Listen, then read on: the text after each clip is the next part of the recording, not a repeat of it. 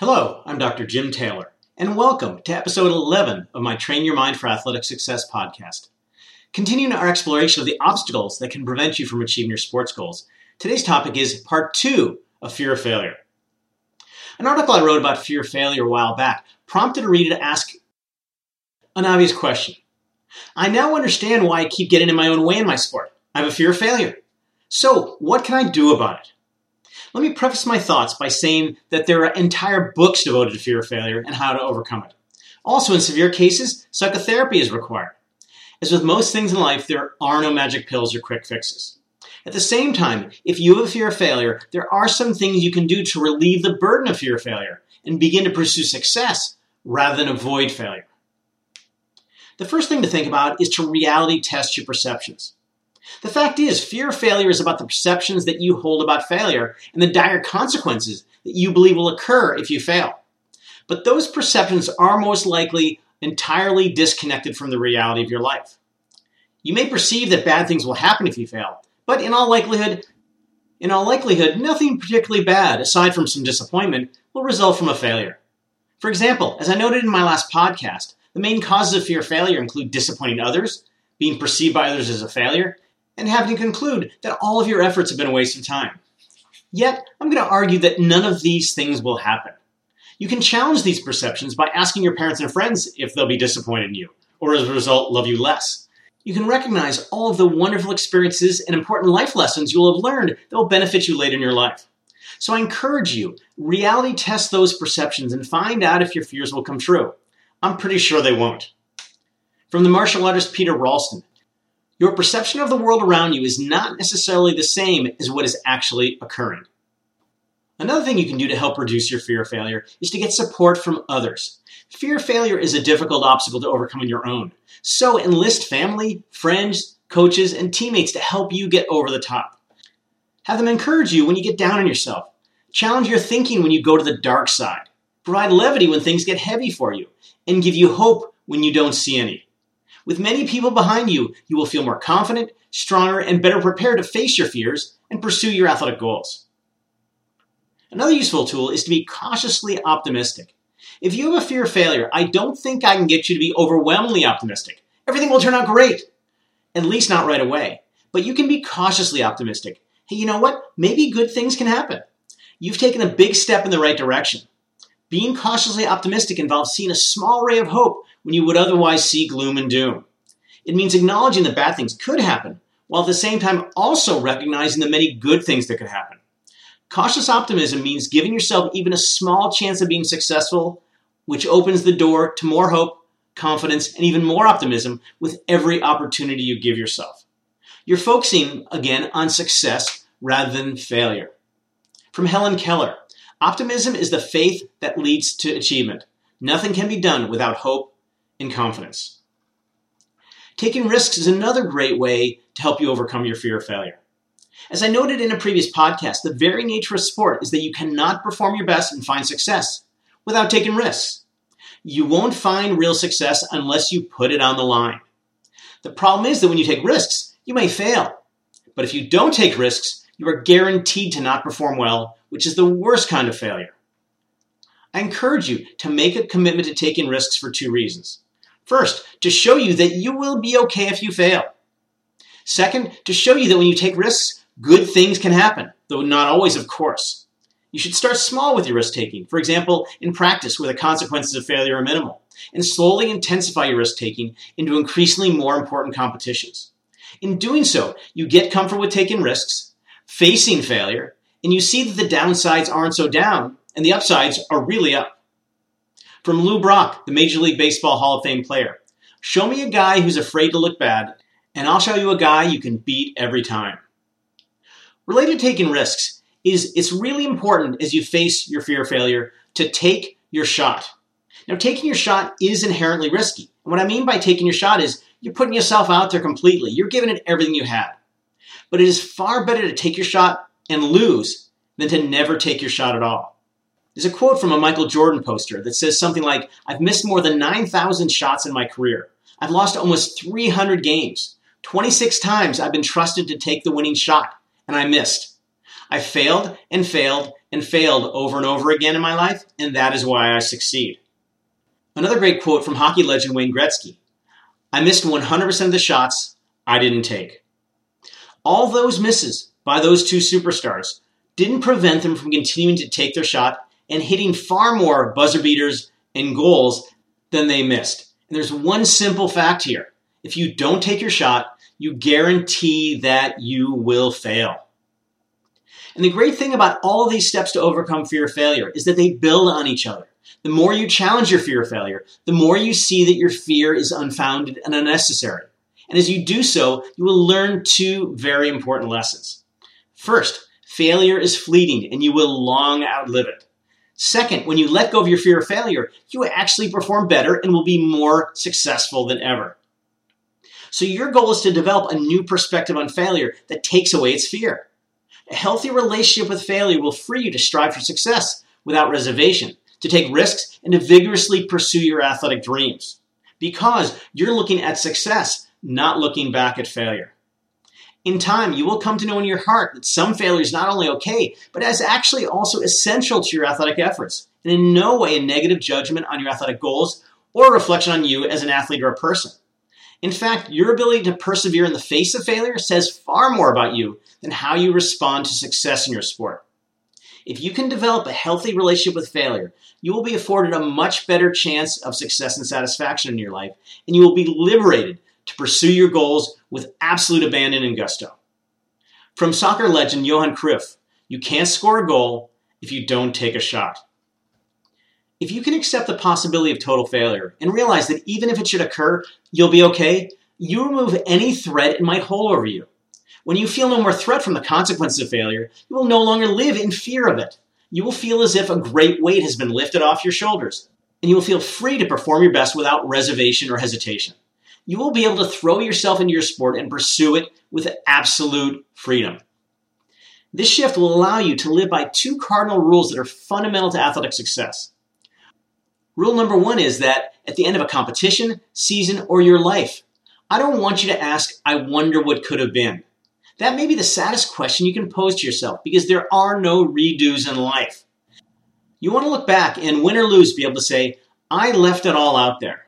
And as I alluded to earlier in this podcast, only by leaving it all out there do you have any chance of fulfilling your goals. Rule number two is that the one emotion I don't want you to experience is regret. Regret is defined as to feel sorry or disappointed about something that one wishes could be different, a sense of loss or longing for something gone. In other words, darn it, I wish I'd gone for it. In the end, I want you to be able to say, I gave it everything I had, and experience two emotions, pride and fulfillment in having given it your all. If you can follow these two rules, I believe that you will find success in your sport and experience a healthy, successful, and happy life. An unknown quote: I'd rather look back on my life and say, I can't believe I did that, instead of saying, I wish I did that. A former teammate of mine sent me a Facebook comment a while back asking, is there a phenomenon called fear of success or something like that? Well, in fact, there is, and it's worth discussing in this podcast because in addition to fear of failure, I see fear of success frequently in my work with athletes. Fear of success, you might ask? Why would anyone be afraid of becoming successful? Isn't that what everyone wants? Yet athletes who feel threatened by achievement often harbor a fear of success. This fear is not based on achieving success itself, but rather in the ramifications of success. As the opposite side of the fear of failure coin, fear of success is thought of as the belief that a successful experience will lead to some sort of bad consequences down the road, such as the pressure to constantly match or exceed previous achievements, unwanted attention and recognition, social and emotional isolation, and a predetermined and fixed future. Let me explain a little more there. In a sense, attaining success raises the bar for athletes, creating greater expectations of success and more pressure to succeed.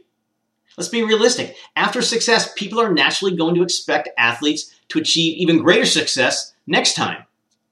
Also, athlete successes raise the bar of achievement that is considered successful. For example, if based on your being a consistent top 10 finisher, your expectation of success is obviously a top 10 finish. But what would happen if you then achieved several top 5 finishes or got on the podium? The expectation of success shifts higher.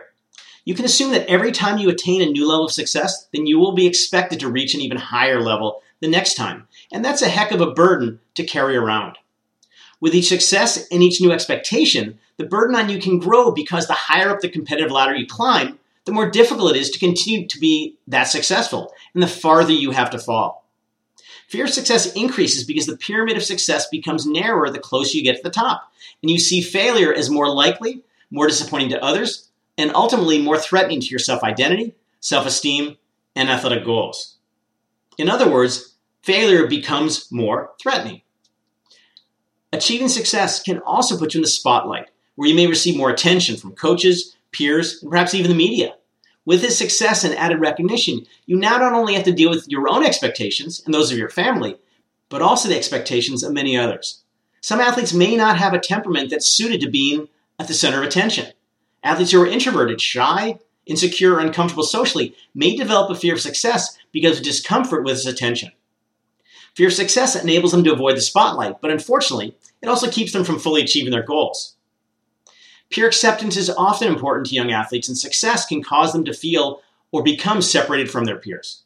Fear of success may arise from concerns related to jealousy, rivalry, and worries about becoming socially isolated when they meet friends, teammates, or rivals. As a means of avoiding the possibility of being ostracized by their peers, athletes may sabotage their efforts to ensure that they remain connected to and accepted by their peers.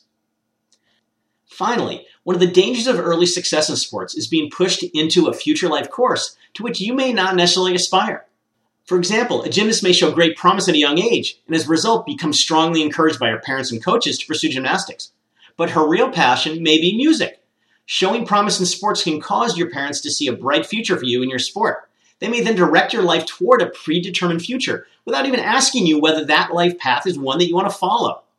And you may have been too young to push back and to acquiesce to the pressure. Fear of success may arise out of concern that you will be required to live a life for which you have little interest or motivation to pursue. The easiest way to circumvent this overly rigid future is to avoid the success that will lead to that undesired future. In other words, to fail. From the motivational speaker Jack Canfield, everything you want is on the other side of fear. Not long ago, an athlete I worked with told me that after a terrible first half, he ended up having a great game. I asked him why, and he said this: "After playing horribly in the first half, I felt like I had nothing to lose." I asked him why he had played so poorly in the first half of the game. He said that he was feeling a lot of pressure to play well and was so focused on needing to have a good game that he didn't think about what he needed to do to play and have a good game. After the first half, he said that he had no chance of winning, so he just relaxed and played. The phrase "nothing to lose" got me thinking about how it related to fear of failure. For athletes who have a fear of failure, the opposite applies. They perform as if they have everything to lose. That everything, as I discussed previously, can range from their parents not loving them, to their friends not liking them, to them being labeled as losers, to the humiliation and shame of failure, to the end of their athletic careers. These perceptions cause a cascade of thoughts and feelings that pretty much doom you to a poor performance. Outcome focus, thinking about what the result you want. Expectations, feeling the need to have a great result. Pressure to fulfill your and others' expectations. Overthinking, just a lot of noise unnecessarily in your head. Thinking about the future, thinking about what might happen in the competition. Excessive intensity, getting really nervous. Tentative performance, being too cautious and too conservative. And, of course, no fun. There's no enjoyment in that experience. With so much to lose and with so many obstacles in your way, you can't help but feel threatened, unmotivated, unconfident, anxious, and unfocused. The inevitable result is tentative, cautious, mistake-ridden performances and the occurrence of the very thing that you fear the most, failure. I then got to thinking about what that athlete thought about and felt like in the second half of his game. By believing he had nothing to lose, he created a tectonic shift in his psychology from the first half that turned his performance around completely. Most basically, he let go of his fear of failure because he believed that he'd already failed. In doing so, he shed his expectations and the pressure it produced. He stopped thinking and relinquished conscious control of his performance. The athlete was totally focused on the process in the present, with no thought of his poor first half or the ultimate outcome of the game, which he thought he'd already lost. Importantly, as he described it, he stopped thinking and just let his body do what he'd trained it to do. And even more importantly, he said that, unlike in the first half, he actually had fun. What resulted was a second half performance entirely opposite of the first half. He felt relaxed yet energized. He played aggressively and took a lot of good risks that paid off. And not surprisingly, he played really well, enough to turn the game around and win. So here's a realization that you have to have. You should always perform as if you have nothing to lose. Why? Because the reality is that you really don't have that much to lose. Sure, if you lose, you'll be disappointed. But as I said before, you'll get over it. If you lose, you will still be a good person. You will still be loved and valued by others, and you will still find success in your life. In other words, if you lose, you'll be okay. What's the lesson here? Perform as if you have nothing to lose every time you walk onto the court, course, field, or what have you. And ironically enough, by performing like you have nothing to lose, you're far less likely to lose, and you're far more likely to find the success that you want so much. Another unknown quote: "Fear the one who has nothing to lose, for they have everything to gain." I'm Dr. Jim Taylor, and thanks for listening to episode 11 of Train Your Mind for Athletic Success. And be on the lookout for episode 12 in the near future.